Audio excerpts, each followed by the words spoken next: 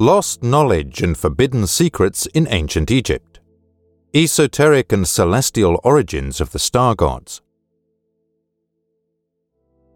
We are not including in our history the stories of Herodotus and certain other writers who deliberately choose fables over facts and spun yarns for amusement only. We will, however, outline what the priests of Egypt wrote in their sacred records, which we have examined minutely and thoroughly. The author describes an arcane doctrine believed lost to time. It may be based on events that occurred more than 3,000 years ago, but Kimwas still evokes the mystic heritage of Egypt. Traditional spiritual practices have always given people insight into their environments and allowed them to live harmoniously with them despite hardships that can only be imagined. Despite advancements in science and technology, we do not seem to be as equipped in the modern age. Undoubtedly, this is why we look to past cultures such as Egypt for the elusive insights and powers we miss. We are like Kimwas in many ways. We want to comprehend the mysteries of daily life and discover the source of all wisdom.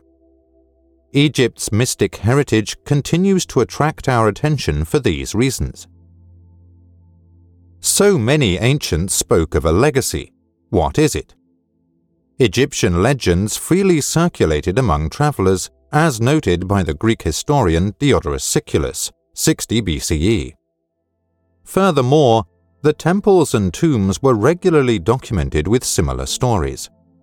Some legends spoke of their gods, royal figures, sages, and adventurers who embodied the natural and supernatural forces of the world around them. A great deal of the information was gleaned from ancient texts. Yet they differed from myths of other cultures, including Greek myths, which viewed it as a symbol of natural phenomena or metaphor for the universe rather than a factual narrative. Ancient Egyptians were not so rigid in their philosophical thinking. They made no distinction between myth and legend. Chronicles they inherited from antiquity were believed to be actual events either during a historical time when their gods inhabited the earth, or in a dimension they called timeless time, when human beings had direct access to divine powers. Because legends gave meaning and purpose to the past, present, and future, they were vital and practical. Egypt's narrative legacy goes far beyond its creation of the material world and the exploits of its gods. They consist of the canons of their art, architecture, language, and ritual, the foundation of a culture that sustained itself for thousands of years. This is probably the most significant element of the Egyptian legacy, because it seems to have defined the society's overall goals and mandates. From farm workers and fishermen to scribes and temple priestesses, all temporal power ultimately rests with the royal house. The fusion of spirituality and science created a body of metaphysical knowledge that laid the foundation for Egyptian civilization. Could this wisdom be retrieved? The Egyptian literary heritage has provided answers to this question over the centuries. According to the ancient Egyptians, there was no rift between the divine and mundane spheres. They regarded the secular as a reflection of the divine. The natural world, including natural phenomena and animal kingdoms, was regarded as a reflection of the divine. Everything in it was divine by nature. Humans, trees, stars, wind, and storms were manifestations of the gods. But these living things also possessed their own identities. Egyptian philosophy indisputably reflected this doctrine despite its thousands of years of existence. This immanence of divinity in nature is described in a sacred text from Ramesses II. Shu represents air, Nehe represents rain, and Ra represents the primordial ocean. Asar's soul is a ram, and Sobek's soul is a crocodile. Every god's soul resides in a serpent. The soul of Ra can be found throughout the land. The Celestial Cow Book, Dynasty 19. A holistic approach to one's spiritual identity involved unifying oneself with the gods and the natural world. Furthermore, the unity of the life streams drawn together by divine vitality is described in many ancient sacred texts found in temples, tombs, and ancient papyri, and they provide many details about this doctrine. Inscriptions from early funerary inscriptions summarize these associations succinctly. I am Asa whether I live or die. By entering you and appearing through you, you decay in me, spring from me, descend in me, and rest by my side. I am the God. I am the earth. The Emer that sustains the exalted ones makes me live and grow. Item 330 in the coffin text. In a form associated most with Egypt's sacred rituals, maintaining the unity created by these relationships occupied all members of Egyptian society. Through thousands of years of recorded history, this activity has been performed by a prescribed canon at all social levels. Consistency and continuity were based on the belief that their rituals were recreations of the divine acts before life began. Although these beliefs were fundamental to their worldview, their mandate was equally important. Additionally, the performance of rites was viewed as a high calling as well as a spiritual exchange offering countless benefits to the participants. Salutations to the prophets, the divine fathers, the priests, and the lectors who enter Amun's temple. We pray, through the rites and offerings, through the service of the priest of the month. You will have a life thanks to the great God. If you are in His presence, you will be flawless. With His blessings, you will be strengthened. A statue of Hawa from Dynasty 25 is inscribed with an inscription. The creation of the worlds. Nature reflects the transcendent and cyclical forces of creation in Egyptian cosmology. This view holds that all life streams, even human beings, nature, and the gods, partake of a process that requires a return to the creative source and a reappearance in the phenomenal world, in a continuous cycle of renewal called Nehe, forever, eternity. In the liturgies of the temple and tomb, the theme of returning to the world of creation was continually emphasized. It was believed that the powers that brought the deity to the temple originated far beyond the sway of divine beings, yet were capable of carrying humans into the world of the gods. As humans, natural forces, and even the gods are subject to cyclic forces, this return was inevitable. Creation was ever present in the temple. On approaching the holy precinct, a temenos wall resembled the primordial ocean from which life originated. When entering the house of the god, one was accompanied by a forest of soaring columns, reflecting how life first appeared as aquatic plants through the entrance to the sphere of creative powers. Further, as one entered the temple, one saw representations of divine beings exhibiting their nature in acts of creation in the physical world, such as the birth of royalty, the start of natural laws, and the setting of order in society. A hunting scene in the primeval marsh, where life proliferates and renews the soul, adorned the deceased's tomb, returning the dead to the creative forces in nature and the universe. Nevertheless, those who passed from mortal life to immortal one were not the only ones to experience this new phase of existence. In the same ritual processes that inaugurated their departed ones' new realities, the living were bonded to these powers and were reborn into the field of creation. Cosmogenesis wasn't a singular event in the Egyptian universe. Instead, it was viewed as a cyclic process played out in rhythmic phrases, in which 4 dimensions exist, interpenetrate, and interact through time. From this macrocosm, or the celestial sphere, the elements of creation emerge in the first phase from the world of Manu, horizon of waters. An image of it is a watery mass filled with undefined powers, where all possibilities are articulated but not manifested. In the second phase, the world of Akut, Oneuminous horizon, is revealed as fiery light that impels patterns or forms to emerge out of the primordial waters. Rostau, horizon of spirits, symbolizes the third phase, the resting place of the forces from the upper worlds. As a microcosm of material life, this phrase indicates the containment of the sacred fire within matter. The world of Ament, horizon of the west, represents the phenomenal world we live in which cyclic forces dictate conditions of existence, birth, and death. As this realm manifests the creative energies and their destiny for renewal, returning to the upper worlds is possible. The physical form in this world is also susceptible to mutation, which allows the conscious experience of moving through several phases of existence.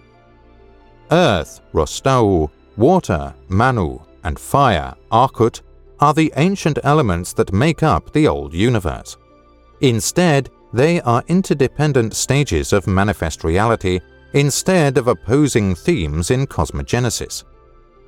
And they all have a similarly significant impact on the world of human life. They believed that certain universal functions, the Neteru, gods or divine principles, where the Nete is the individual deity of a specific place or action, came into being in these four realms of creation. Creation is organized and maintained by Neteru or universal forces. Furthermore, they perform specific roles in both the natural world and the world we live in. In this way, Egyptian culture depicted gods that governed biological processes, human bodies, and sky phenomena, causing confusion to many early observers. Comprehensive view of the world. In ancient Egypt, the principles of each creative family were articulated through different philosophical schools, whose imagery and temple traditions were unique. Hermopolis's cosmology was one of the earliest. Ogdoad consists of 8 divine beings, Nun and Naunet, Hu and Huet, Kuk and Kauket, Mart and Jehuti, creating the elemental forms of life in the world of Manu. Ra, the sun god, precipitated life into the dark waters of Nun through light or illumination. By stirring and speaking the creative utterance, Nun, the primordial waters, brings forth life from the darkness. The solar triad is another group of divine powers with ancient origins, Ra, Khepri, and Sopdet. By its imagery of creative beings riding cyclical barks across the primordial ocean, it is associated with the world of Manu. Powers of this kind circulate life's elements through epochs of time. Memphis, the world of Akut, is symbolized by the triad of Ptah, Sekhmet, and Bast, where the creator is Ptah who makes life forms by thought. They combine light and thought to evoke the patterns of life. Neid is the androgynous mother-stroke-father of the gods, the source of the vitality of all matter. From the immaterial world of fire, he extends his powers into visible realms as Khnum, the fashioner of the material form. He created humankind and gave rise to the gods. All live on what he provides. He has been creating beings since the time of the gods. His manifestations are hidden among people. Ptolemaic dynasty, Temple of Khnum. According to Rostau, the organic world of creation is governed by the Ennead, 9 members of Heliopolis, Atum, Shu and Tefut, Nut and Geb, Asa and Auset, Set and Nebhet. Creator Atum produces his divine progeny by spitting or ejaculating. Following them is the triad of Dendera, which awakens the creative powers within a manifest form, Het, Her, Heru, and Ihi. As the creative impulse passes from one state to another, the funerary quaternary, Lumset, Daumutef, Kepsenuf, and Hapi completes them. Ament also has a triad of Thebes that governs the process of maturing and completing physical life, Amun, Mut, Khons. The invisible breath of creation is Amun. The cyclic triad, Taut, Hapi, and Apep, brings completion to systematic processes and renewal in new realms. Both triads share these functions with the initiatory triad, Heruur, Sukar, and Ampu. A total of 10 families of Neteru make up the 4 worlds of creation, representing manifestation principles and embodying the functions of phenomenal reality. It is inhabited by 42 divinities who represent the mystic forces of Egypt's pantheon. According to Egyptian spirituality, the interpenetrating worlds of life and their inevitable renewal are the purposes of this cosmological scheme. Moreover, it was understood that these processes were natural processes, but how they were achieved consciously and gradually comprised the legendary wisdom sought through the ages. Natural processes that occur in nature. In the phenomenal world, Ma'at represents divine order. Despite the conflicts brought by competing parties, it is the force that maintains harmonious balance in life. In an individual's life, Ma'at symbolizes the source of truth and righteousness, along with adherence to natural law. As the guide to harmony with nature and the gods, Ma'at was revered by ancient Egyptians. Images in temples depicting royal persons offering icons of the goddess Ma'at represent the monarch's reaffirmation of their commitment to managing power by the canon established by the gods. The act of providing Ma'at as a deity in a tomb also serves as proof of an authentic life and admission into the gods' region. In these instances, Ma'at is not merely seen as an all-encompassing force, but as an individual that can contribute to harmony. In the world of Manu, when the solar triad came into existence, there emerged a set of secondary forces. Ra, the sun god, came to possess 5 senses or cognitive powers on assuming consciousness. Hekar, magic, represents the generative force in the universe that first made possible the elemental substances that comprise the gods. Known as Ra's Ba, soul, or manifested appearance, Hekar was the first manifestation of Ra. This power is not limited to him. All of Esna's creations possess Hekar, including the Neter, the offspring of Khnum and Neit in the triad of Esna. In antiquity, Hekar was regarded as the innate human sense and operated within the human sphere through magic. Among the Egyptians, eating and breathing were considered natural functions in the past. It may be concentrated, transmitted, and depleted in living forms, but it emanates continuously from the highest reaches of the cosmos. Egyptian high magic is rooted in the concept of Hekar in action. Funerary literature constantly expresses it, with the living using Hekar to avoid the danger of the unseen world, and the dead using it to traverse unfamiliar realms of the afterlife to meet the gods. Many inscriptions in the temples describe various aspects of sacred work, from the physical purifications to the preparation of offerings and the singing of holy hymns. All of these activities were performed to benefit the Neteru. Hekar is seen as a natural means for humans to communicate and as a tool for maintaining bonds between living worlds and extending one's senses into those worlds. Liturgical texts were not the only source of knowledge used to exercise Hekar appropriately and commune with the gods.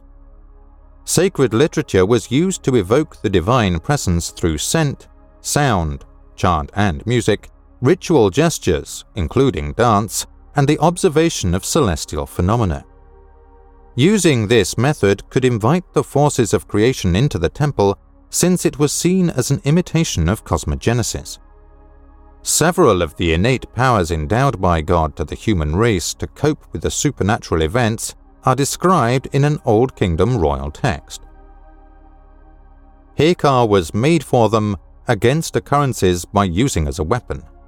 For the night he gave them dreams to observe the day's events. King Merikara's instructions, Dynasty 10. Following the genesis of Hekasiya, innate intelligence, Hu, utterance, Ma, sight, and Sedjem, hearing, 4 universal functions or senses emerged. As divine chronocritor and measurer respectively, Jehuti and Seshat are depicted in the Manu world as genii or helpers. They are sometimes described as passengers in the solar bark over the sky and as members of the crew of Ra, symbolizing the rebirth of divine faculties every day along with the sun. Sia embodies consciousness, intelligence, including understanding, perception, recognition, and foresight. According to the Egyptians, human beings are endowed with this function by their origins and destiny. In the solar bark of Ra and some other legendary instances, there is an image of Sia with a beard next to Jehuti and Seshat as the soul of Hermopolis. The sun god Hu is another manifestation of the conscious emanations of the sun god. He is the authoritative utterance that gives life to the creative impulse. Jefau is one of the divine offerings that feed the gods, and Hu provides the sense of taste in human life. The sun goddess Ma, sometimes called Iri, seeing, represents the function of sight. She had one eye that could see everything. Here, he emphasizes how important it is to pay attention and observe. Finally, Sedjem personifies the power of hearing, occasionally appearing in the solar bark as the hearing god. The management of the Egyptian gods was often invoked through a chamber in the temple known as the Chapel of the Ear, where specific requests for relief from suffering were made.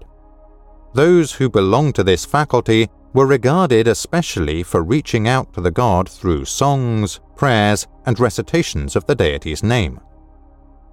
Legend has it that Atum, the creator of the world of Ament, gave birth to the first divine pair, Shu and Tefnut, the functions of cosmic wind and moisture respectively. Initially, his creations and all that followed were bonded together by the cohesion energy of Sa, which encompasses the living universe. Ancient Greeks called Sa ether, because it binds creation and creator together, ensuring harmony and affinity across these worlds. Yet Sa does not only represent the creative emanation. It also symbolizes the process itself, the outpouring. The same word also means the son and the daughter. Hieroglyphic representations depict Sa as representing divine protection, derived from the floating devices used to protect boatmen from drowning on the Nile. Sa is frequently shown at the center of poles to represent the morning post or place of stability in the heavens, and in representations of the sky, it means the basis for establishing an action or a business. Human participation was necessary to maintain and continue the landscape that these powers embodied. In both temples and tombs, the awakening and harnessing of the 7 cosmic powers emanated by the worlds of creation were essential spiritual goals. Order and harmony are the principles that underpin all human actions, both religious and secular. All living beings are imbued with Heka, the creative force essential to sustaining and enhancing the divine order. Furthermore, the Egyptians understood that one dimension of human consciousness is derived from and eternally connected to the cosmic dimension of creation, and this power is transmitted through the innate intelligence of all life. He facilitates communication between the soul's will and universal principles through the power of authoritative speech. Ma's power of observation and knowledge comes from this, while Sedjem provides knowledge of these realms through sound. In addition, Sa binds the will of the individual soul and the will of the creative source, thus enabling thought to exist in its entirety. The human psyche and created worlds are considered to be infused with these powers.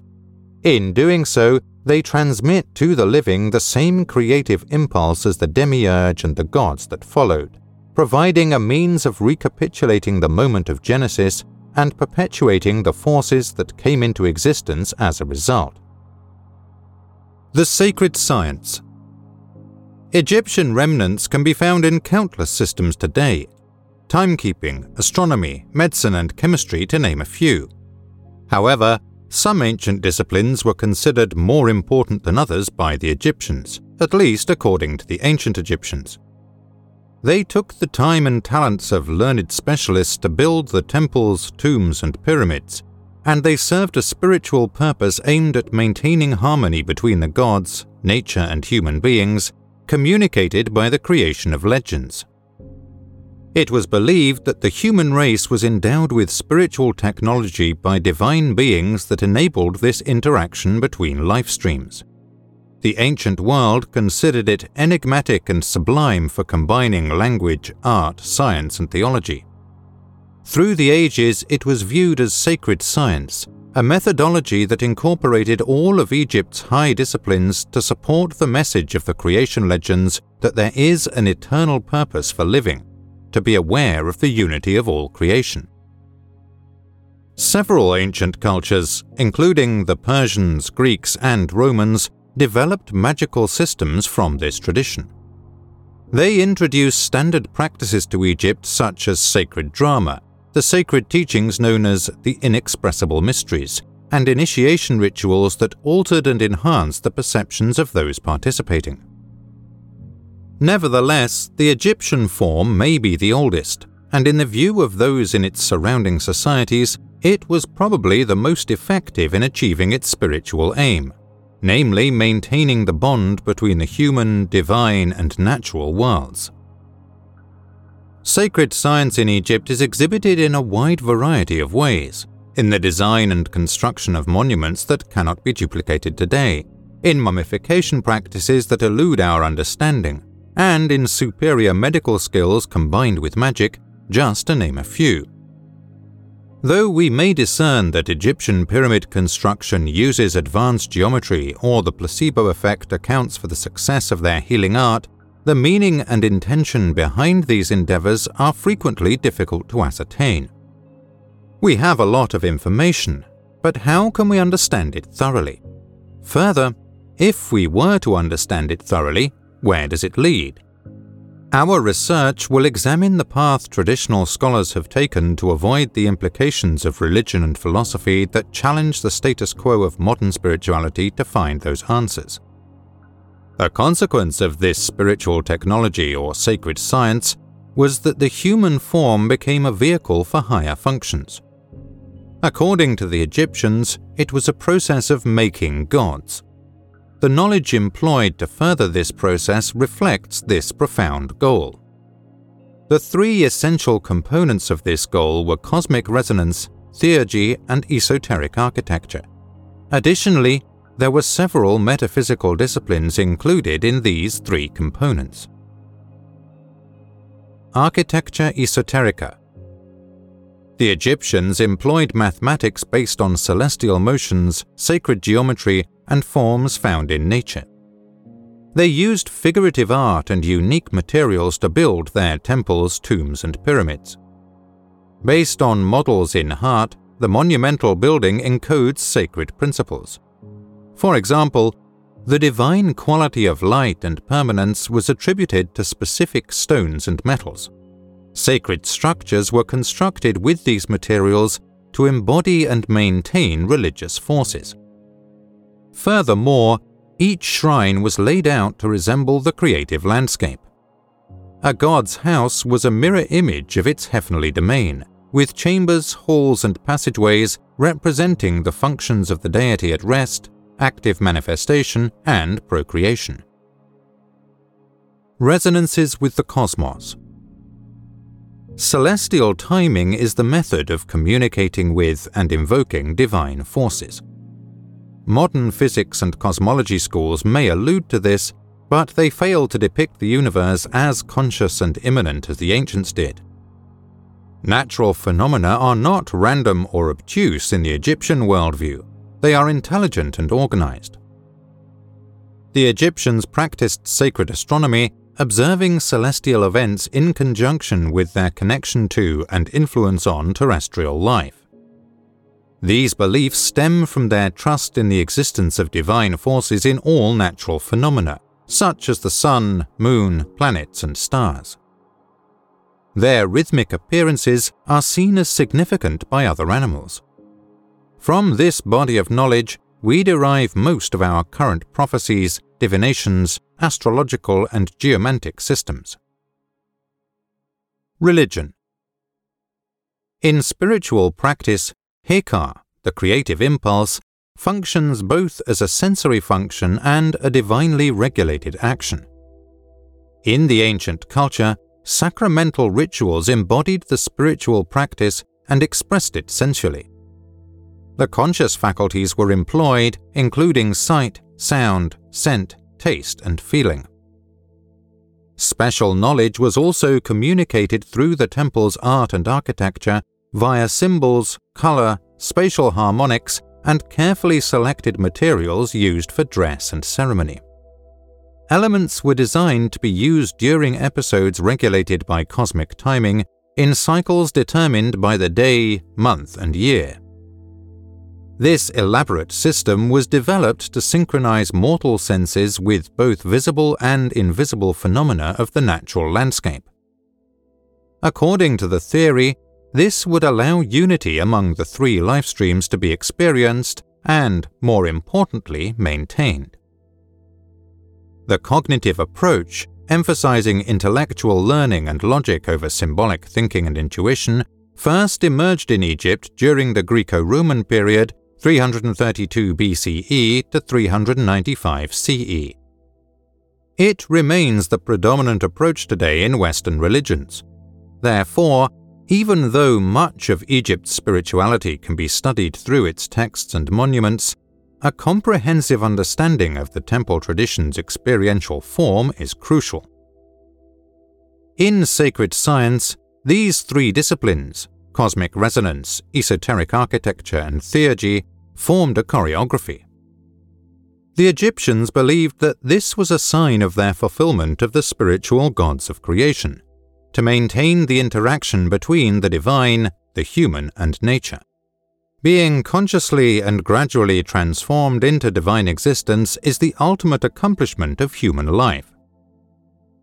Sacred science was deeply rooted in Egypt's religion, government, arts, and industries. The ancient Egyptians cherished this tradition as sacred. The overwhelming proliferation of clues has failed to reveal this, despite the plethora of conventional scholars. Every time we study Egyptian artifacts, we observe esoteric architecture, cosmic resonance, and theurgy. From the data collected from the temples, tombs, and pyramids, scholars can construct the cognitive features of ancient times. Nevertheless, they are unable to comprehend the significance of these enigmatic monuments. In Egypt's sacred literature, the pyramid and coffin texts, the Book of the Dead, and the later philosophy of Hermeticism, this purpose is expressed consistently. The contemplative side of Egyptian esotericism can be recreated from these sources, and we can recover the ineffable mysteries that are our true heritage. Atum, my father, will have an excellent house created by me. I will spread it as far as I have been able to conquer. My offerings will be placed upon his earthly altars. Beauty will be memorial in his house. Eternity is the marvel I have created. The Dynasty 12 Insert. Insert 1. Heliopolis Temple Building Inscription. The Nile Valley's terrestrial landscape has unquestionably contributed to determining the scope of Egyptian spirituality. Geographically divided into two separate regions, the nation is connected by the life-giving river which flows from the south, the Upper Kingdom, to the north, the Lower Kingdom. In the north, a marshy delta once split by 7 river branches empties into the Mediterranean. Here, waterfowl and reed fields contrast with the inhospitable knolls of endless sand, rocks, and scrub brush of the south. There is a narrow strip of land bordered by high limestone cliffs and an arid desert in the southern region, which features a deep valley carved over thousands of years by inundation from the river. Egypt's art, architecture, and spiritual practices consistently reflected the dual nature of the environment thousands of years ago. As a result, residents of Egypt referred to the marshes as the marshes of life and death, and the deserts as the sterile deserts of life and death, and the red land as the isolated land of death, remote land of death. Images from pre-dynastic times depict the contrast between the powers of the two lands and their union under the auspices of the gods and the royal house. The Nile was believed to irrigate the lands of the south and north at two unique sanctuaries where nilometers measured the river's height at inundation. On Elephantine, near Egypt's southern border, lies Kebe Set, sanctuary of Set, while Kebe Hor, sanctuary of Heru, is located near Heliopolis at the delta's geographic center. These shrines represented both the division and fusion of Egypt, as their names suggest. Moreover, Egypt's mythological motifs drew heavily on the peculiar cycle of the river itself. Water flowing into the Nile from Ethiopia's highlands is fed upstream by the Blue and White Niles, which join in Sudan and arrive in Egypt by mid-July, from where it comes down to the Red Sea. When the floodwaters receded in late October, a thick layer of rich silt was spread over the Nile Valley. A highly productive architectural agenda was instituted in prehistoric times by the people of the Nile Valley that substantially contributed to their civilization's miracle. As the Nile rose and fell every year, profound spiritual themes appeared. An understanding of nature's transience and eternal qualities became embedded in Egypt's culture in conjunction with the astronomical rhythms that fused with and predicted the river's periodic changes. At the same time, their resolute and reliable return could be expected as qualities of transcendent, timeless existence, because gods appeared and retreated according to celestial conditions, signaling their connection to mortal life.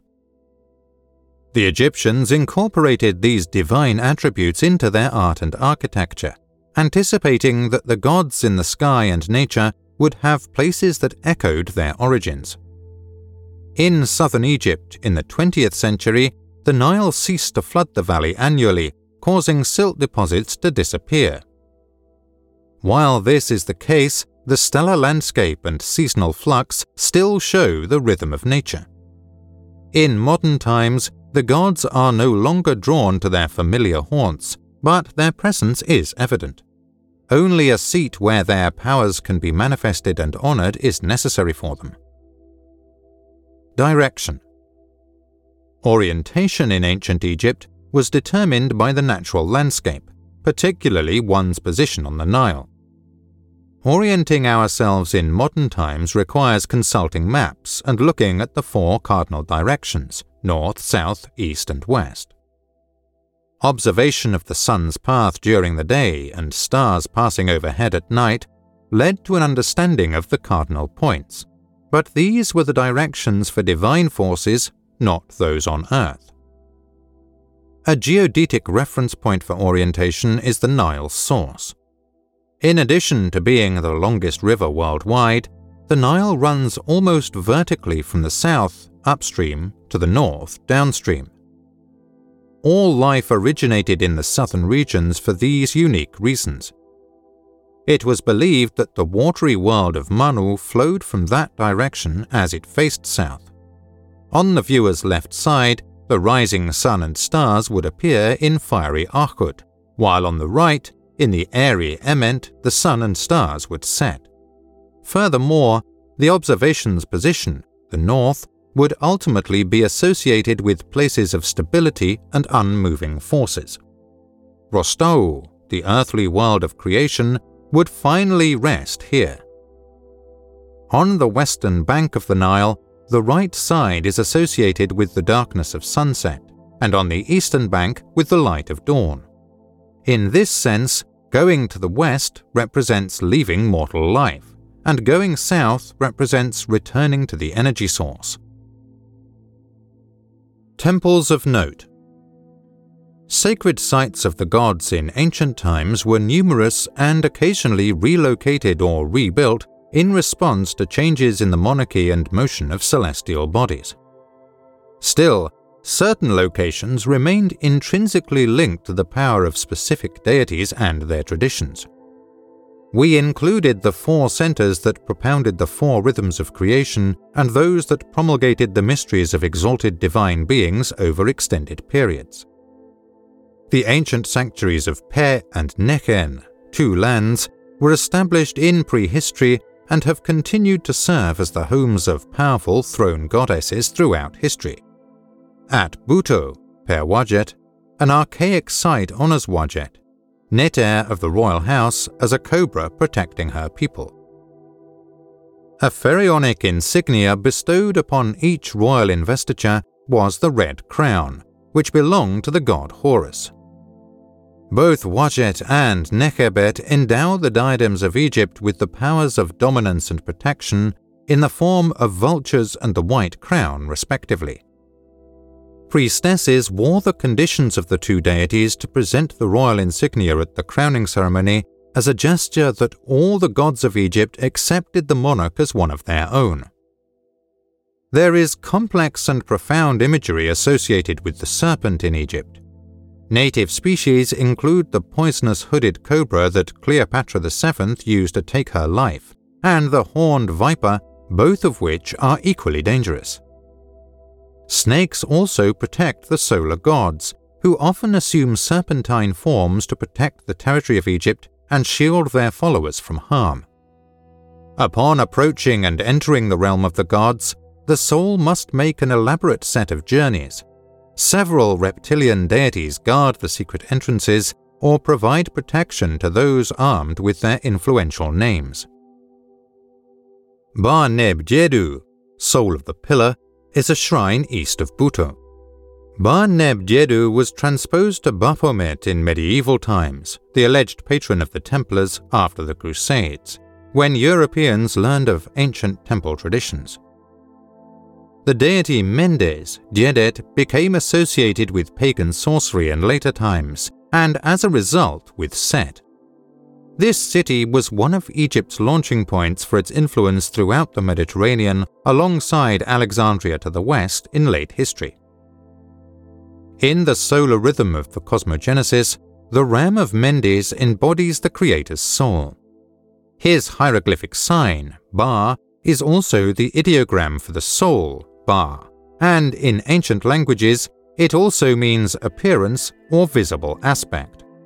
Several powerful deities were associated with the ram, including Amun of Thebes and Khnum of Esna. Architectural esotericism. Esna Triad's active principle, Neit, resides at Sais, Saut.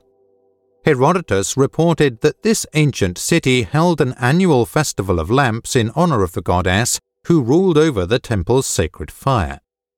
It was the prototype of Roman oracular festivals. The Ka, human life's vital body, fashioned beforehand by Neit's consort Khnum, is Neit's creation. Together, these deities imprint an impermanent form on the essential body and its life force. Often 7 or more states of the royal Ka are shown in temples that depict the divine emergence of the royal person.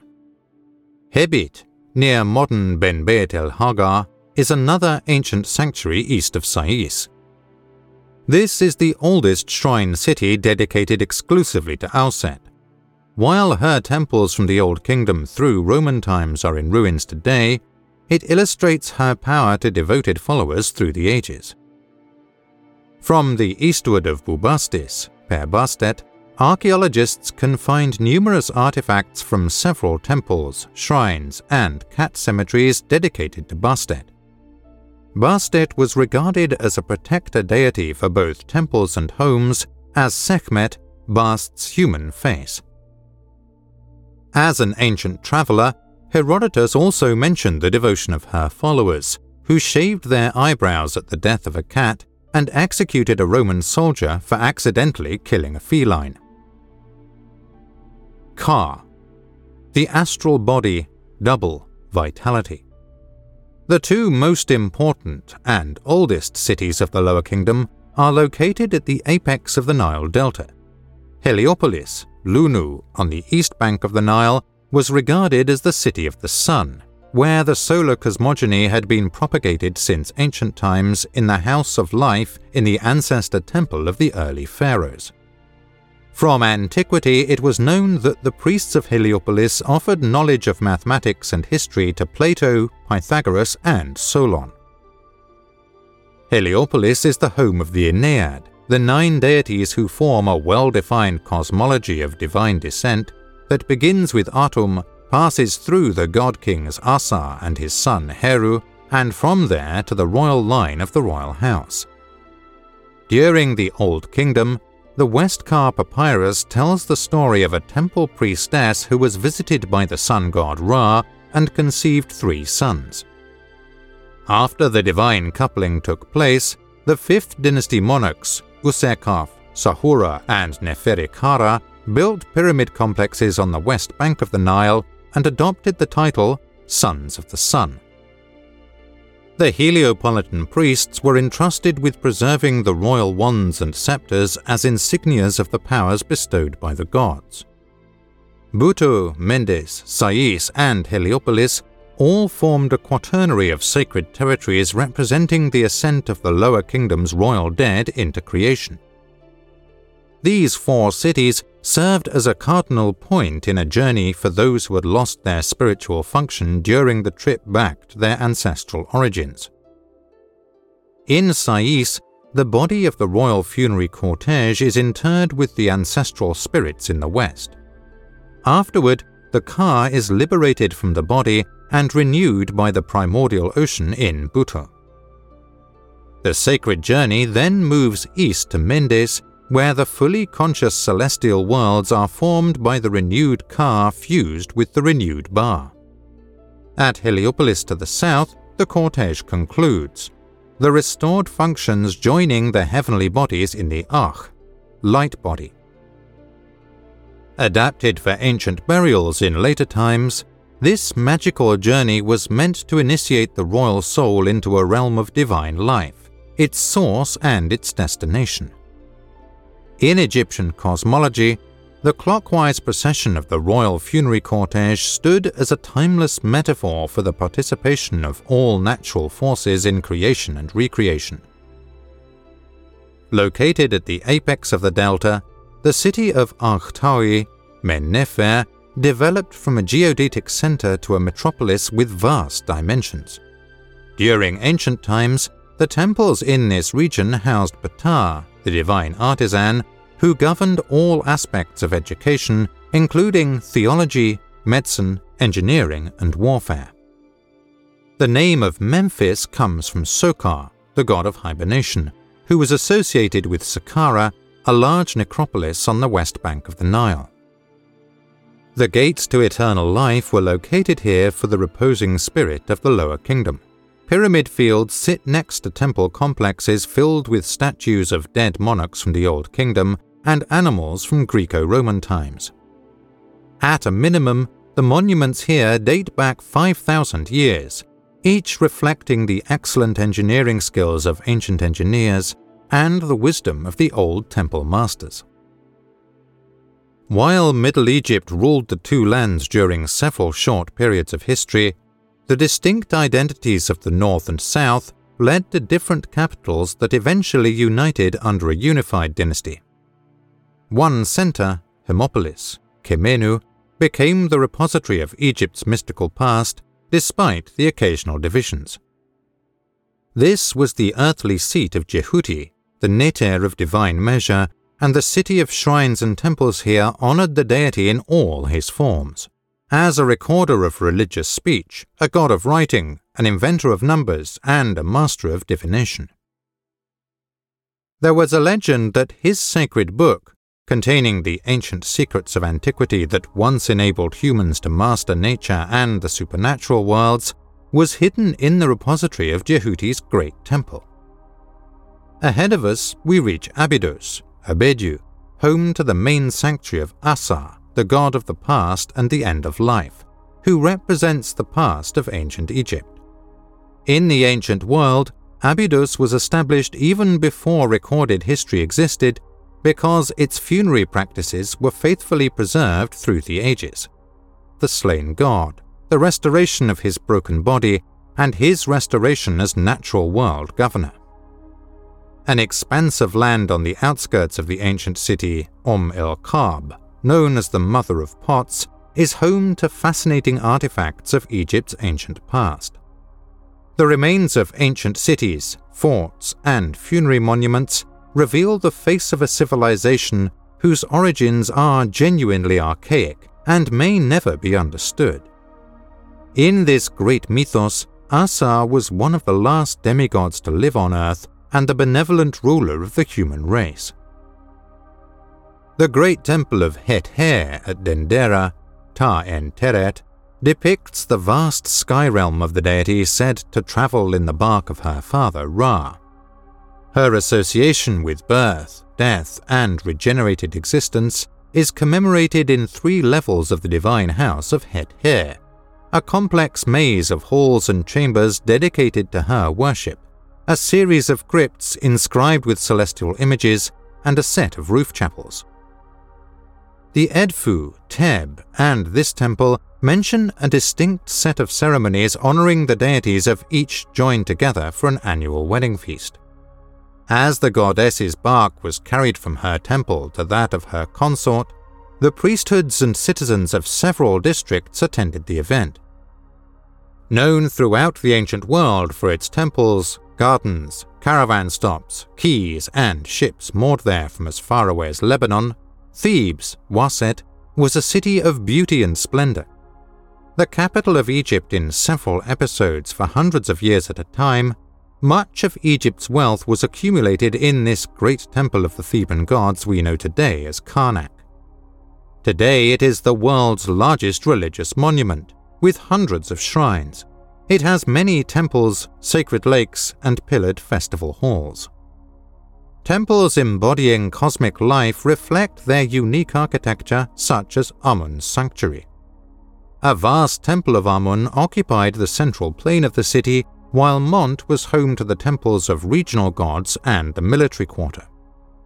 During the pharaonic initiations that took place here, the royal house of Egypt transmitted the sacred blood of Egypt's divine ancestors through inscriptions on the temple's pylons and chambers. This city of sanctuaries consists of many spiritual traditions with its many priesthoods and ceremonies. The Temple of Khons, god of divination, can also be found here, as can the Temple of Ptah, which honors the goddess Sekhmet Bast in her aspect as a healer. Several massive funerary complexes built by Theban monarchs on the West Bank testify to a society based on the belief in the king's divinity and the lifelong service of his subjects to his upkeep. Among the most splendid examples of this tradition are the Ramesseum, Hatshepsut's terrace temple, and the valleys of the kings and queens.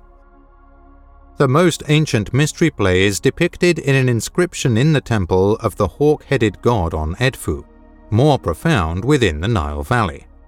The drama dedicated to Heru over Set represents the initiation of Pharaoh as the conqueror of chaos and darkness and his ascension as a god and a lightbringer.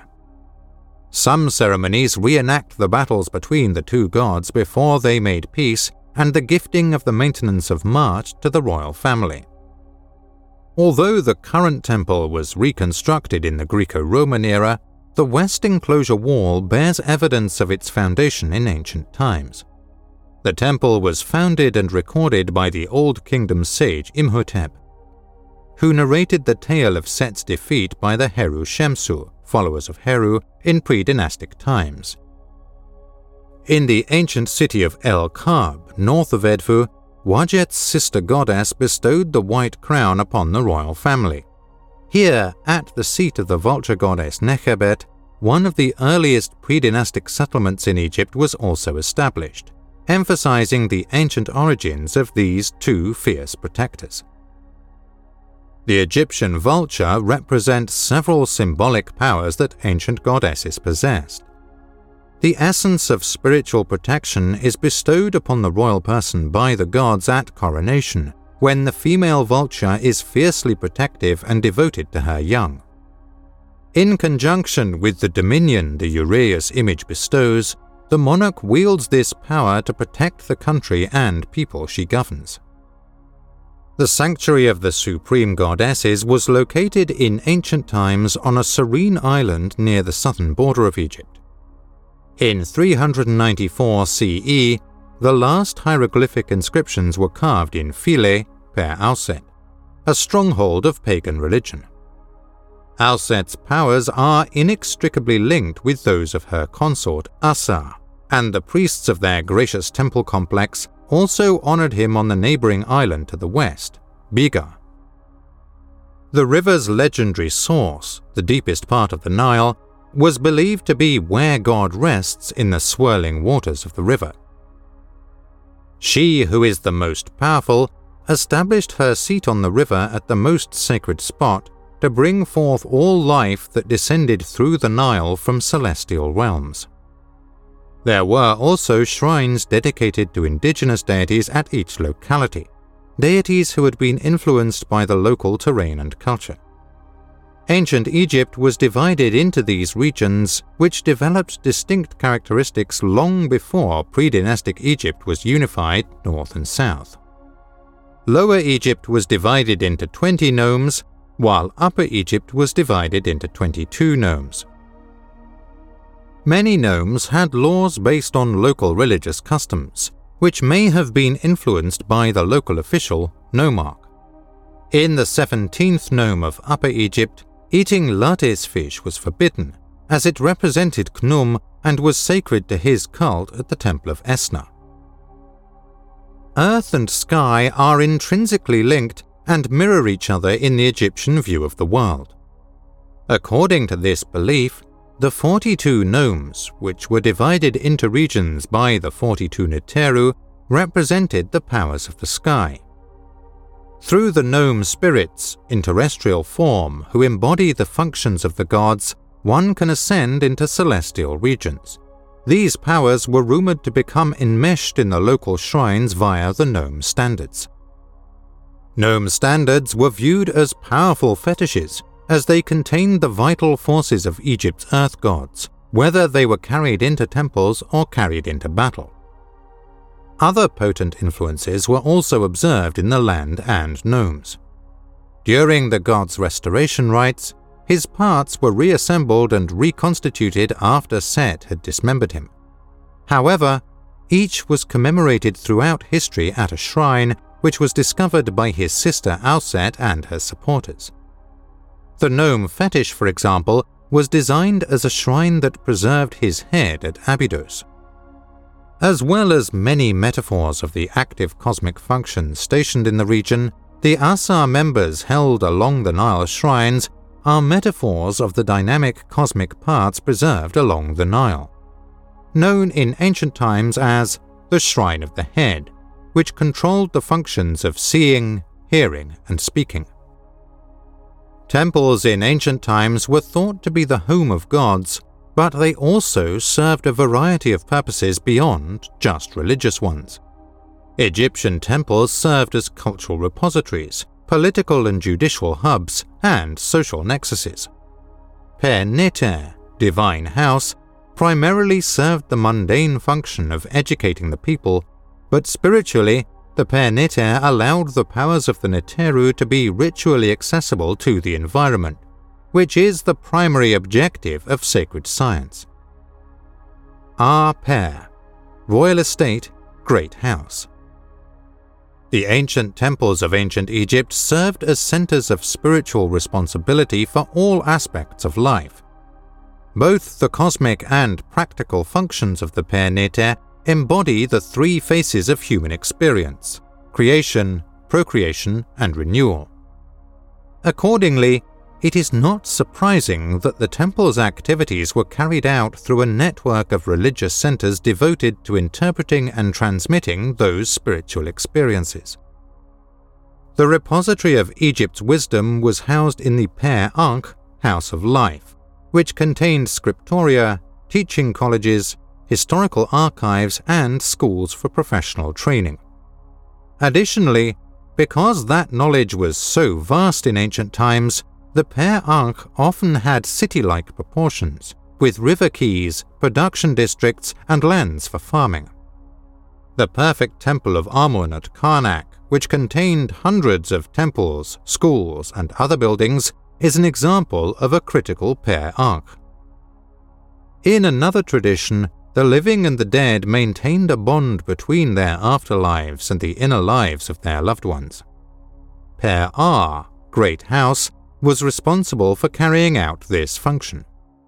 It was once believed that the Père Ar fulfilled only funerary observances, whereas the land cycle encompassed the inundation of the soil, planting and harvesting. In these ceremonies, members of the royal house embodied the powers of the gods, and the populace could participate in the mysteries of the divine. Additionally, it was a means of distributing the benefit of the royal house to the region, which resulted in a cult of personality around the royal family members. As well as legal services, burial services, and employment, the Père Ar provided essential services to the populace.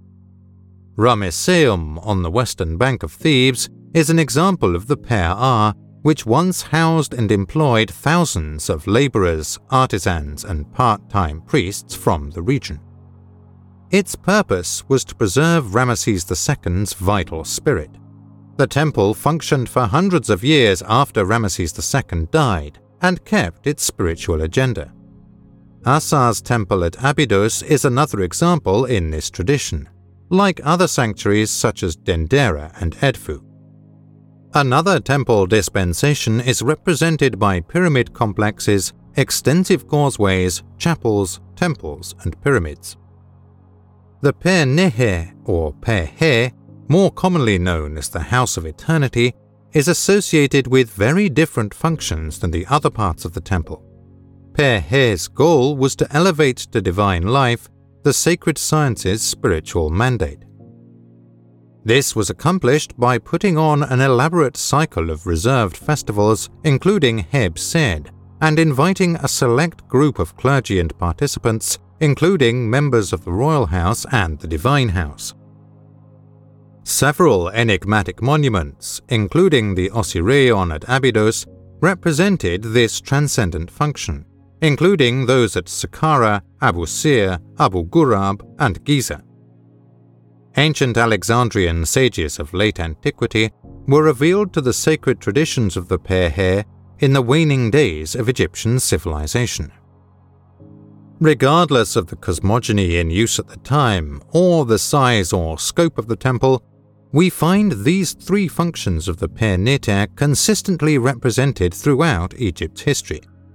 It was not uncommon for religious and secular activities to overlap at different centers. According to Egyptian spiritual practice, which was inclusive rather than autonomous and focused on practicality for society and the gods, this is wholly consistent. Temples that were described to us by the ancients as emphasizing teaching, royal mortuary services, and restricted initiation rituals fall precisely into the roles of solar, royal, lunar, societal, and stellar initiatory functions. In addition to these categories, there are physical characteristics in the architecture and geographical locations of these three types of temples. Egyptian sacred astronomy best describes the nature of the cult agenda in each of these three categories and the kind of clergy needed to fulfill them. As well as giving rise to the unique temple traditions of Egypt, the two lands also reflect the psychic characteristics of the two regions. There was a dimension of cosmic and earthly existence expressed in various ways through the sacred cult in every part of Egypt, from the cerebral, enigmatic pyramid complexes of the North and Lower Egypt to the celebratory, instinctive temple cities of the South and Upper Egypt. The processions, holy days, festivals, and dramas offered boundless glimpses into divine life and reminded the living of their origin and destiny. Those spiritual opportunities are still available to modern initiates, but first, they must create the physical structure. Temple of the Ancients. It is possible to apply sacred science anywhere, but the traditional starting point for sacred science is to dedicate a space solely to its execution. In ancient times, the construction of temples, sacred precincts, philosophical schools, healing centers, and memorials for royal persons first involved choosing an environment to implant a divine principle and maintain and transmit it. Per Neter's creation should be guided by these priorities and alone serve to define the purpose of the sacred space. Its value, size, or outer appearance do not affect its merit in the long run. In addition to an elaborate meeting hall or church, outdoor gazebos, walk-in closets, or abandoned attics can serve as conduits to spiritual life. Temple work is traditionally divided into sections according to function, regardless of the size or quality of the accommodations. The sacred precinct of ancient Greece was surrounded by an outer wall called a temenos. Some people mistakenly believe that the wall was a protective fortification, but it is the boundary between the celestial regions inside the walls and the world outside. The pilgrim is connected to the divine life of the gods as soon as they enter this sacred space, regardless of merit or status. Court cases were often settled here in ancient times. It marked the boundary between divine and human law. Its power is shared by both. Christian churches later adopted this tradition as the sanctuary, protective asylum concept within the sacred precinct. The Temple of Heru at Edfu in Upper Egypt is one of the most complete temples in Egypt and provides a comprehensive look at the ancient sanctuary's daily and cyclic activities. The temple was reconstructed by Ptolemaic monarchs several times before the restoration began in 237 BCE under the third Ptolemy, Euergetes I. Inscriptions at the temple attribute its design to the Old Kingdom sage Imhotep, and evidence of older construction indicates the temple has existed for many centuries. In the Per Neter, features were numerically designed with great care. At Edfu, 12 columns are found in the pronaos before the sanctuary and the temple's Great Hall to represent the solar cycle of 12 months and the scheme of 12 constellations through which the sun travels in Greco-Roman cosmology and astrology. It is a testament to Egypt's waning years, a sanctuary of the solar principle expressed in the enumeration of a 12-fold cycle, that this was the period of the last renovation of the standing temple. In ancient times, processions started and ended at the outer pylon of the temenos at Edfu. Usually, the two massive walls forming the old tower represented the two horizons, Achet, where the sun rises and sets each day, signaling the dawn and dusk of the new day. Pylons marked the temple's perpetual return to the gods and the gateway through which the gods passed through light, since these celestial events regulated temple life. As the gateway to God's domain, the pylon marks the threshold of public access. In addition to these guidelines, there were several criteria for clothing, footwear, and personal hygiene. One passes through the outer court, which once served as a venue for public and priestly gatherings. Offerings were brought here to honor the gods and celebrate the great festivals. As a result, participants and observers received spiritual benefits in the form of oracles, oblations, and sacred dramas. Human and divine forces meet in the outer court. The open court at Edfu is surrounded by a palace colonnade of 32 columns. Each temple's inner court represents a different world region where God lives and moves. As one moves into the interior of God's house, the chambers become smaller and the light becomes more selective, symbolizing the mystic passage through the sacred region. First, we come across the pronaos of the Edfu temple, which houses 12 monumental columns representing the divine hours of the day established by Heru by subduing Set. It is located in this temple's house of the morning, where daily ablutions were given for purification before entering God's house. In this relief, the king is purified by a setim. A priest is shown wearing the leopard skin of a high ceremony, and the king is shown being baptized by Jehuti and Heru. Due to its association with renewal, sunrise was dubbed the dawn of the day. In the opposite corner of the temple grounds stands the House of Books, or scriptorium, where a reader priest was on duty throughout the day. A library that stored the records and wisdom of the temple tradition was there, with 29 sacred books listed, one of which is Formulae for Warding Off the Evil Eye. God's tabernacle is considered the living core of the temple, and this area belongs to those knowledgeable in its maintenance and magical protection. At the deepest part of the temple, where the ground is highest, there once stood a black granite shrine housing the golden image of the Neter in the sanctuary known as the High Seat, which represented the deity's original incarnation on earth. In this sanctum, the image and relics of God were kept and ritually fed, clothed, and honored with litanies and scent offerings each day. The Holy of Holies is surrounded by secondary halls and chambers that sustain and support the life of God. The Hall of the Ennead is the most important of these. The sanctuary consists of the inner ambulatory, which encircles the refuge of the east, north, and west sides, and is lit by openings in the ceiling. The facade is inscribed with the morning litany sung in the daily ritual. Many rooms and corridors in this ancient temple attest to the meticulous and elaborate care given to God's house. In the Hall of Offerings, the Neter would present daily sustenance and gifts. On the left is an anteroom accessed by a straight staircase, while on the right is a winding staircase that ascends to the roof, where the hour priests would observe the night watch. One more allusion to the solar powers housed here is the Great Hall, which boasts 12 freestanding columns. While the eastern portion of the walls represents Upper Egypt, the western part represents Lower Egypt. There is a depiction of the temple's foundation ceremony on the south wall. Water, which was brought into the entrance of the west and consecrated for offerings, was brought into the chamber of the Nile in this area. On the northwest corner of the Great Hall is the laboratory, where recipes for incenses and botanical elixirs are found. It belongs to the master of the laboratory. Also in this area of the temple is the western entry, from which one can access the enclosure of the west wall engraved with the sacred drama of the temple, the Triumph of Heru. Meanwhile, on the opposite side of the Great Hall is the Chamber of the Treasury, which contains gold, silver, precious stones, and the amulets.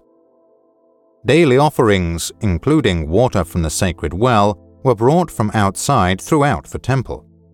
Nevertheless, there is another staircase leading to the roof.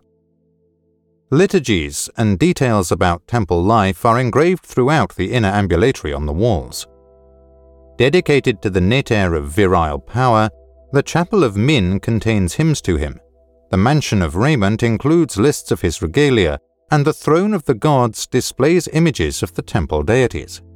In this region, Asa, in his forms of Sokar, Auset, and Nebhet, presides over the initiation chambers where underground temple crypts can be entered.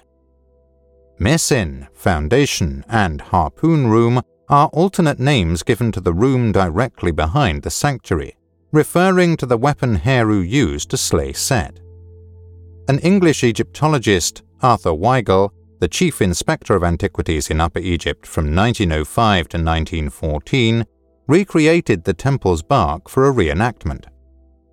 In the double chamber opposite, there is a chapel dedicated to Het Her and Ra. The images of these gods were kept in these rooms, where they slept at night and woke in the morning to join Heru, lord of the temple. Room 24 was known as Behdet, the place of God's birth and the home of his regalia. Nuts offerings were presented in her chapel outside the covered temple area, which contained an altar. As the temple's gateway to the realm of renewal, it was called the Pure Place. Ancient Egyptians spent millennia on divine work at the Edfu temple, which is now preserved for modern eyes to see. As part of daily service to Heru, priestesses awoke, fed, and maintained the holy environment. But during great festivals, God revealed his powers to society, and these events are meticulously documented on the temple's enclosure walls. Scenes from the mythical Triumph of Heru, an annual mystery play that reenacted the victory of Heru over Set, are carved into the outer ambulatory walls. In addition to rites demonstrating Pharaoh's powers, the queen also played Auset, who guided her son in slaying his adversary in the play. A modern temple.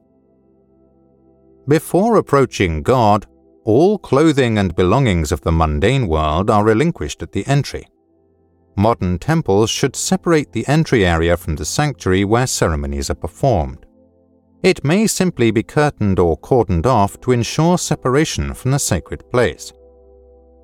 As in the ancient temple, there should be a place of purification where a period of reflection can be taken before proceeding with divine work.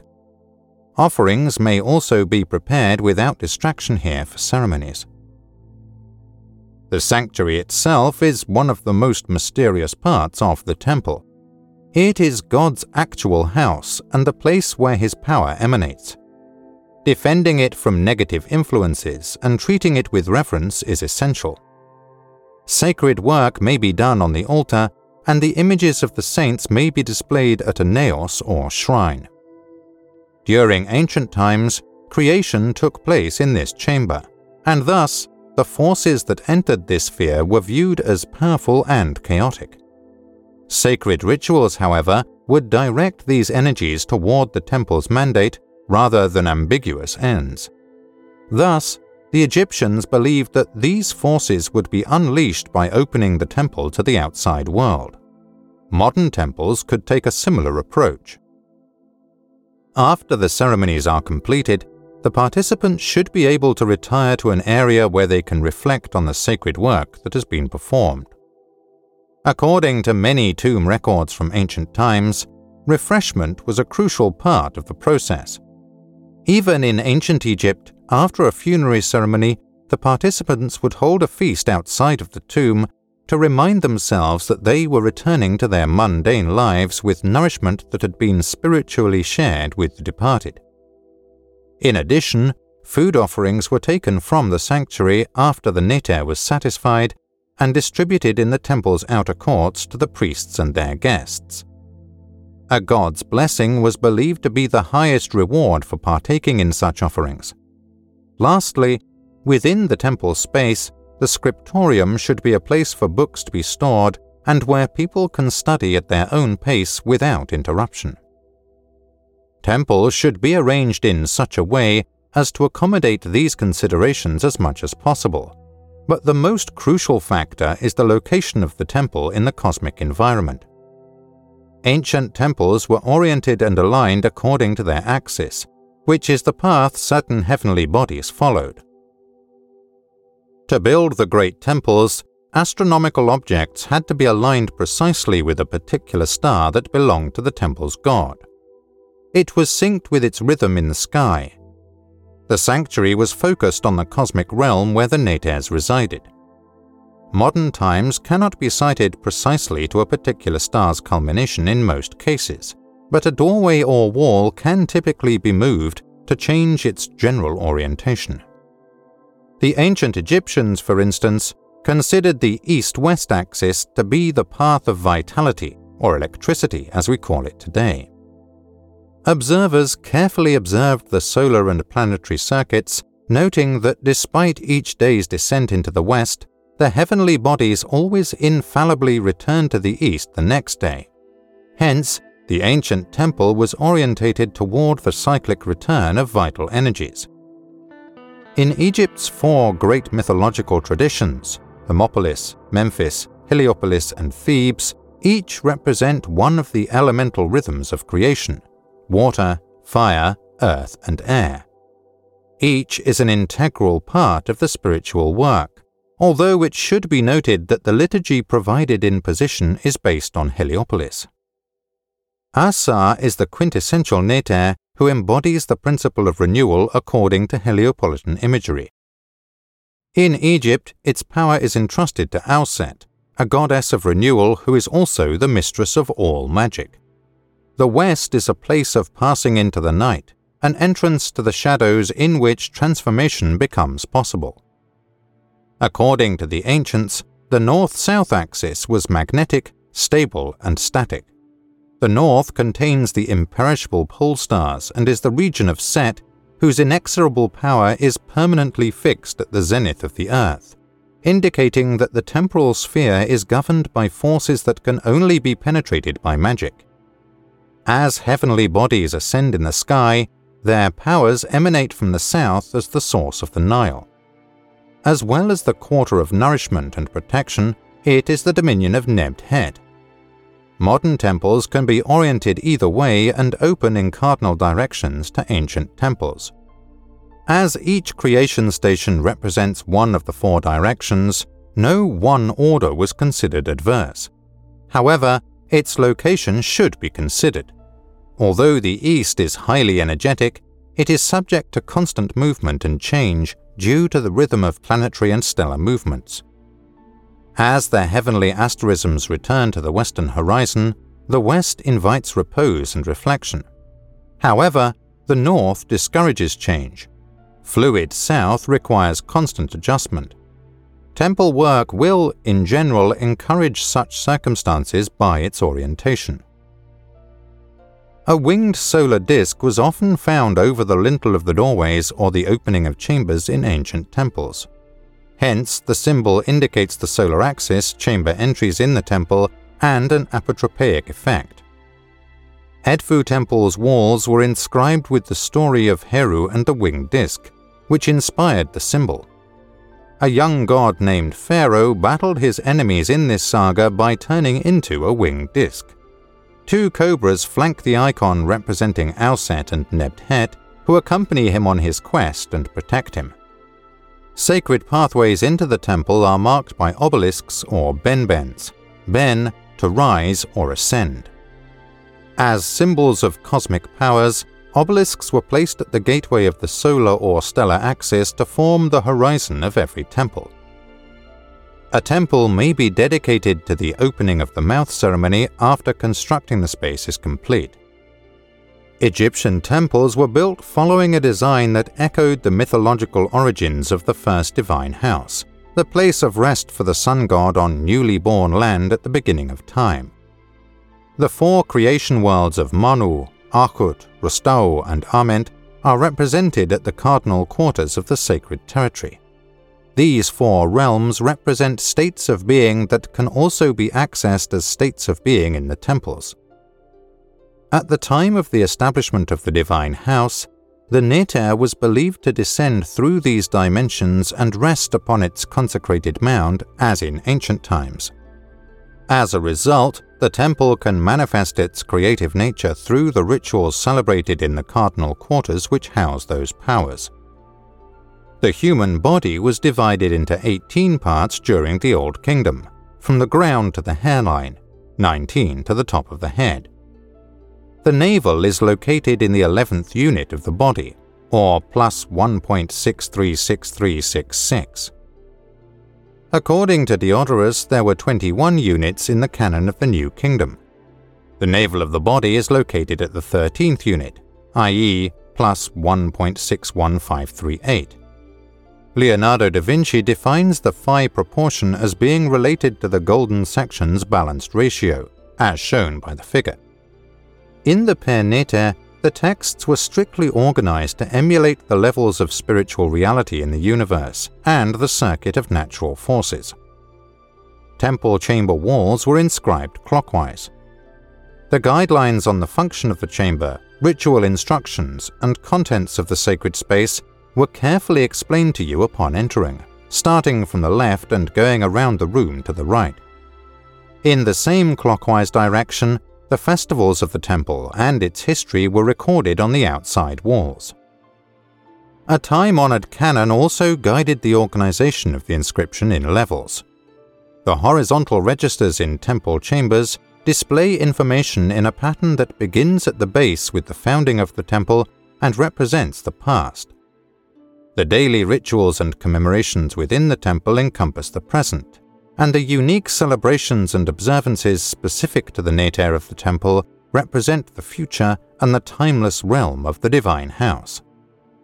In the celestial worlds, layered time is also reflected in the spiritual practice of the temple, where the preliminary rites of a ceremony represent the creation of the universe, bathing and purification, followed by the daily tradition of the Neter, the birth and feeding of the god. Moreover, the great feasts of the temple enacted the acts of the gods that endowed humans with the power to do things. Colors in the temple also reinforced the idea that the divine descended through nature and into the temple for the benefit of humans. Color represented cosmic substance emanated by the gods to the Egyptians. It was more than visual quality.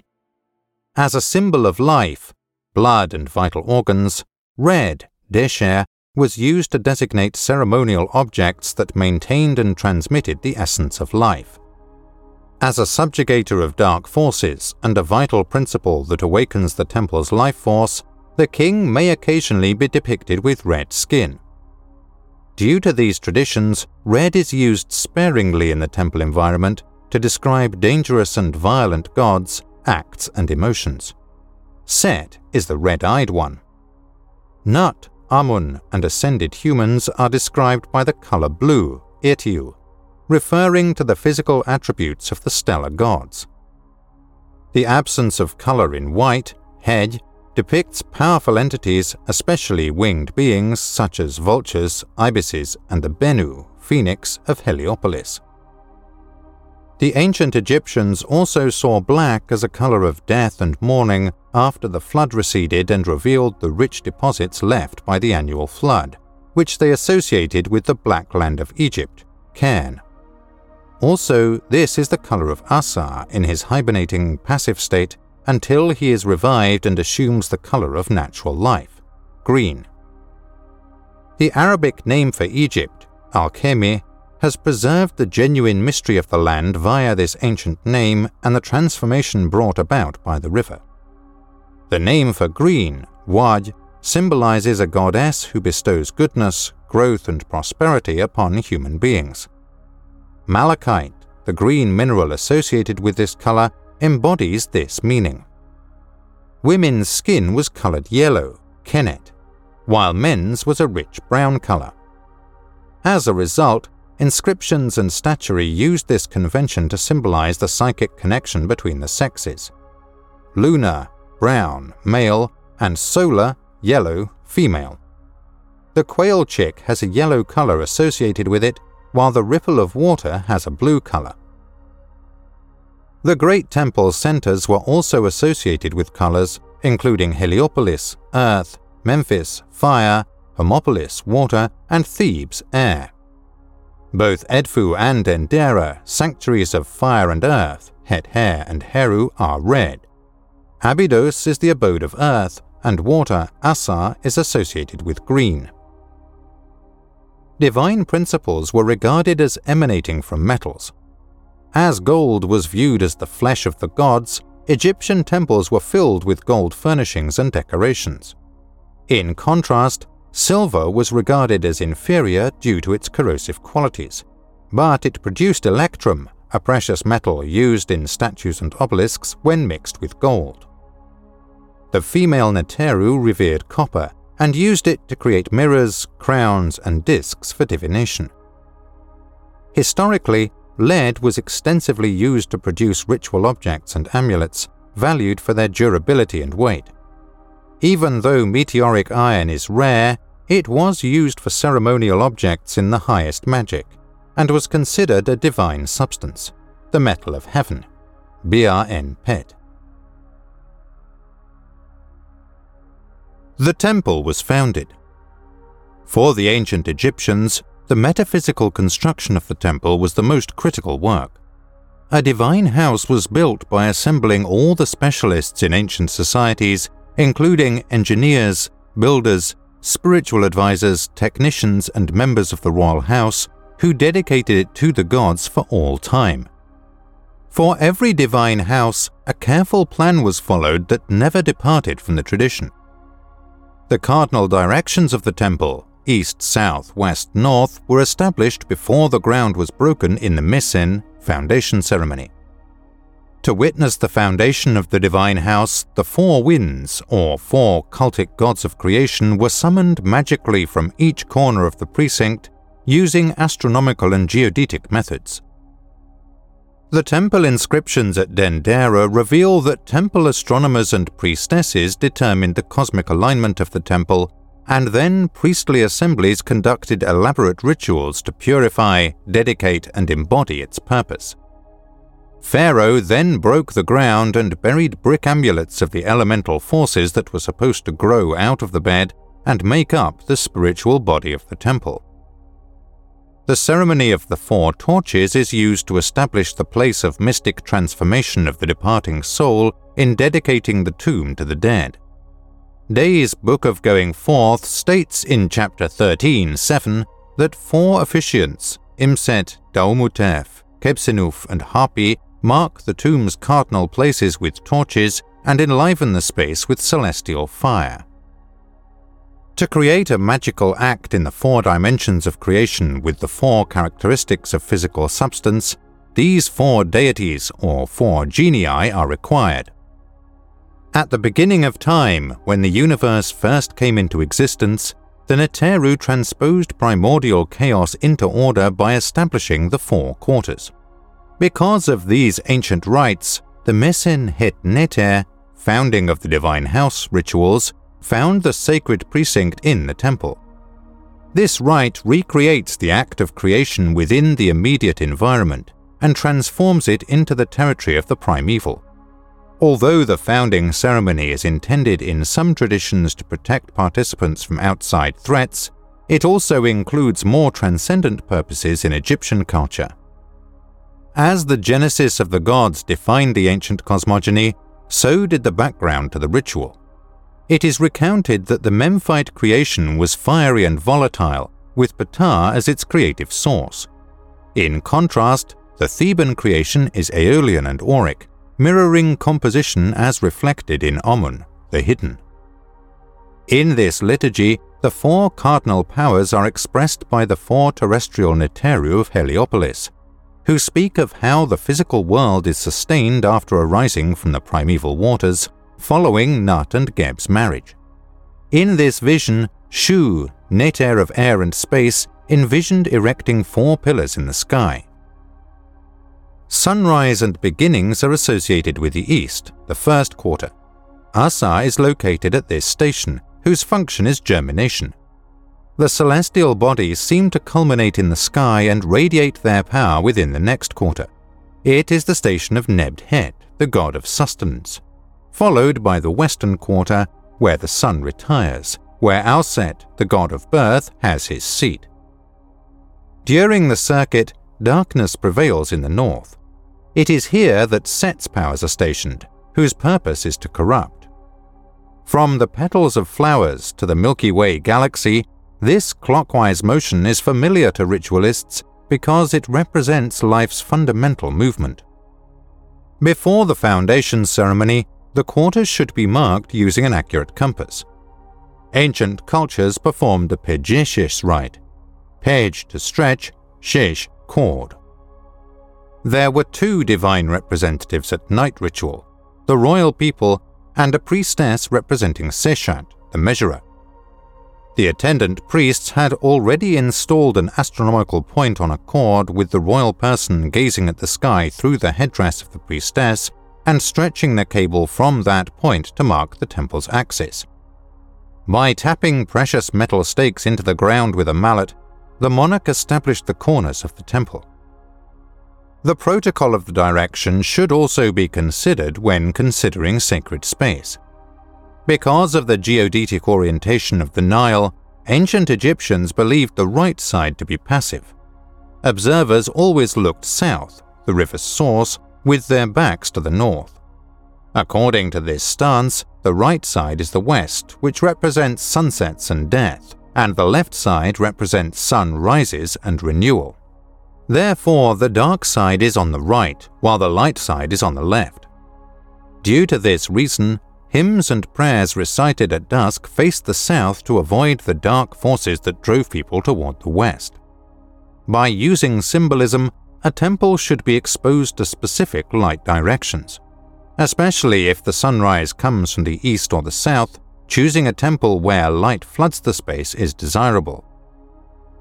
There is no custom in Egypt of performing the rite of consecration at the beginning of each ceremony, contrary to European ceremonial traditions. If a ritual is intended to create a new spiritual framework, it should be performed at an opportune time of year, such as the spring or autumnal equinox, with powerful and balanced earth forces. Once the Neteru were summoned to create the temple, the Egyptians considered their presence there as long as they provided offerings and were honored there. In addition, dismantling the temple was the only way to banish their influences. However, it was believed that even the dust of the sacred precinct held powers that survived through the ages. It may not be possible until the dedicated space is prepared according to the basic design features of the ancient temple and a cosmically appropriate time is chosen, such as new moon or solar ingress. It is not until the divine house is animated in the cosmic dimensions that it becomes a functioning temple. Whenever possible, the last rite is performed, the ceremony of opening the mouth, which gives the divine house life in all dimensions. As well as the consecration of temple space, the Mesin ceremony should be used to consecrate quarters in a temple member's home or private shrine. In ancient Egypt, such acts were regarded as planting seeds that would eventually bloom and create a larger environment for their deities. As the ancient Egyptians repeated pharaonic investments and temple dedications annually, the rite of establishing the four quarters could be repeated annually. The repetition of the tradition asserts the original intent of the participants and strengthens their connection with the sacred space.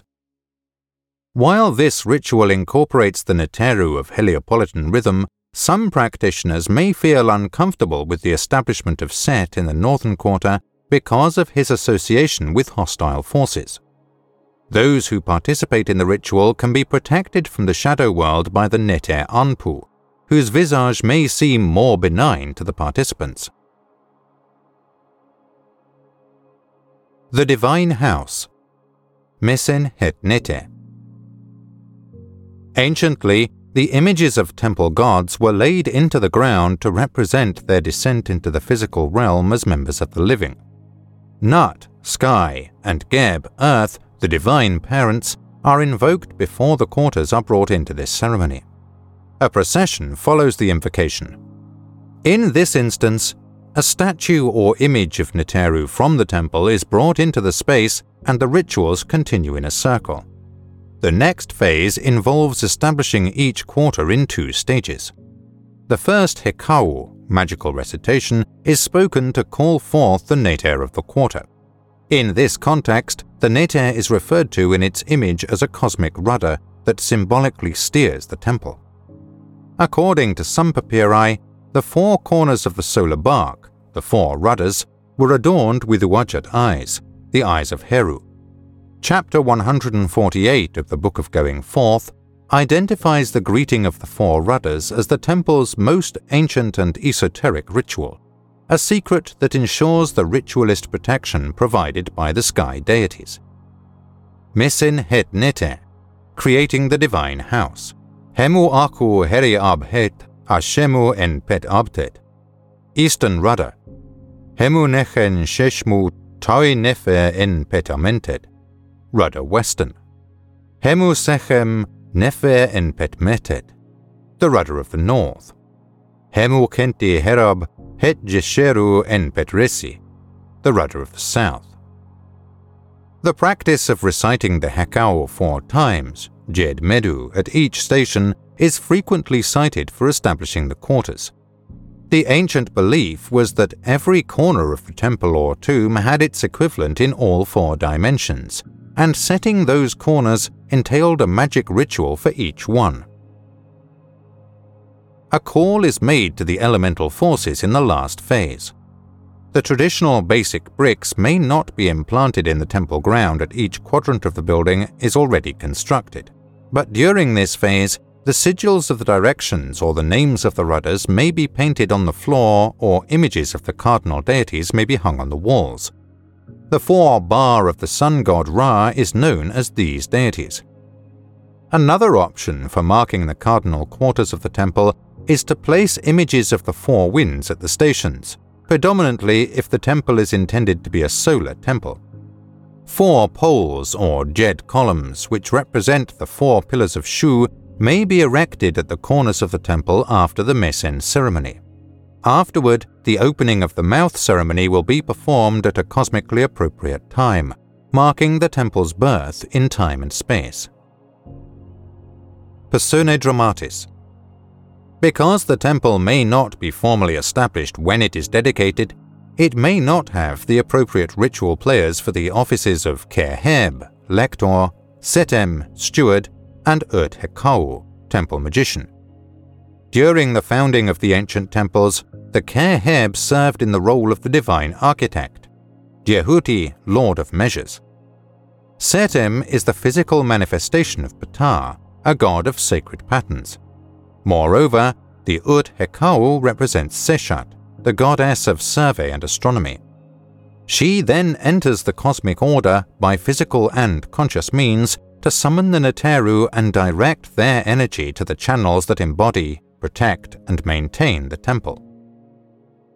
In addition to presenting the offerings throughout the ritual, the Setem is responsible for preserving the ritual paraphernalia, such as images of deities and elemental substances.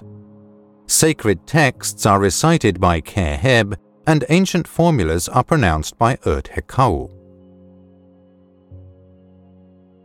Forces of the Elementals. In addition to the elemental invocation, another preliminary rite in theurgy invites the creative energies of nature into a ceremony. Ideally, natural elements should be used to form the appearance of a divine presence rather than the vitality of the ritual participants. This practice involves invoking the elemental forces after the temple's 4 quarters consecration, as it did in ancient times, or at another appropriate time such as the summer or winter solstices. Earth's vital force was either exalted or concentrated during these periods. The elemental forces are usually personified as spirit beings, angels, or nature gods. No matter which cosmology is employed, they almost universally represent the 5 cosmic elements of fire, earth, air, water, and quintessence.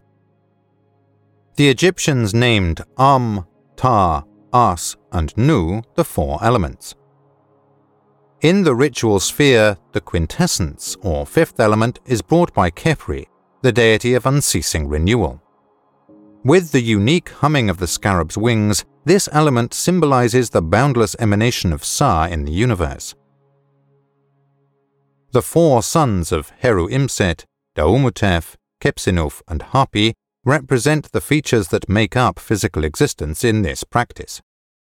Heru's energetic constitution consists of the 4 spirits known as the 4 sons of Heru.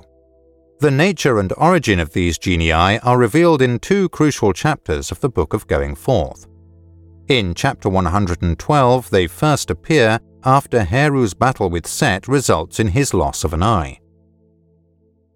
Heru is given these 4 entities to serve him in all future acts of magic aimed at restoring nature and human function lost to the elements, affirming the vitalizing powers of the elemental spirits.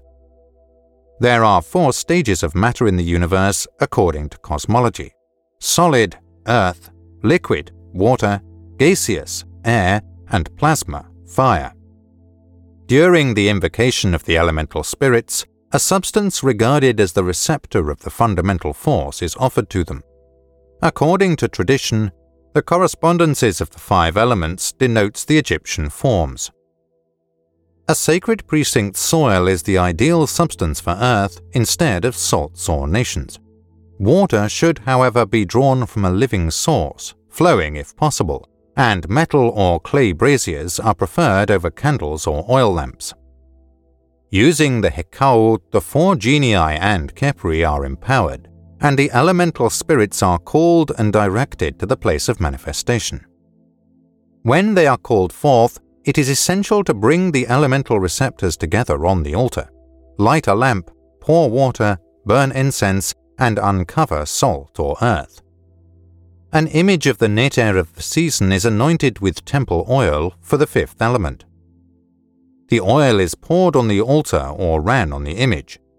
The foundation deposits for a temple may be implanted at this stage if it is fortunate enough to own its land.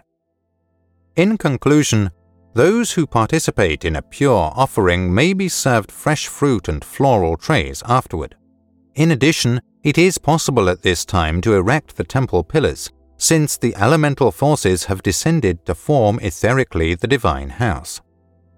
Rather than pillars, the altar may be placed on the axis of the temple, and upon it the sacred stone of the temple may be exhibited as a representative of the holy mound upon which the Neter has rested. Elemental spirits were not called upon by a strict order in ancient times. Quintessence, water, fire, earth, and air are some of the creation cycles some cultures follow. Other cultures, probably in keeping with heavenly bodies crossing the horizons, have followed the diurnal cycle of fire east, water south, air west, earth north, and quintessence center. Like other physical sciences, mathematics was developed early in Egyptian history and was based on natural phenomena.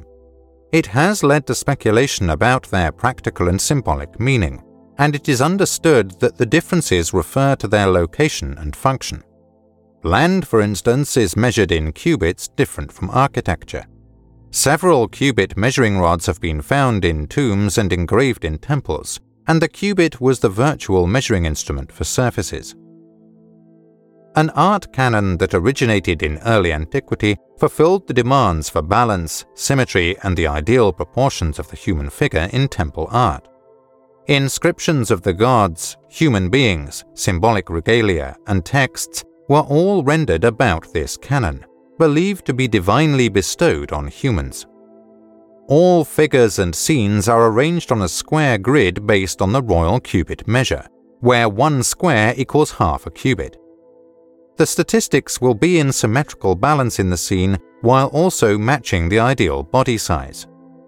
Ancient texts describe this work as having been rendered in truth, mart, and a cubit rod is associated with each statement to indicate the use of the divine canon.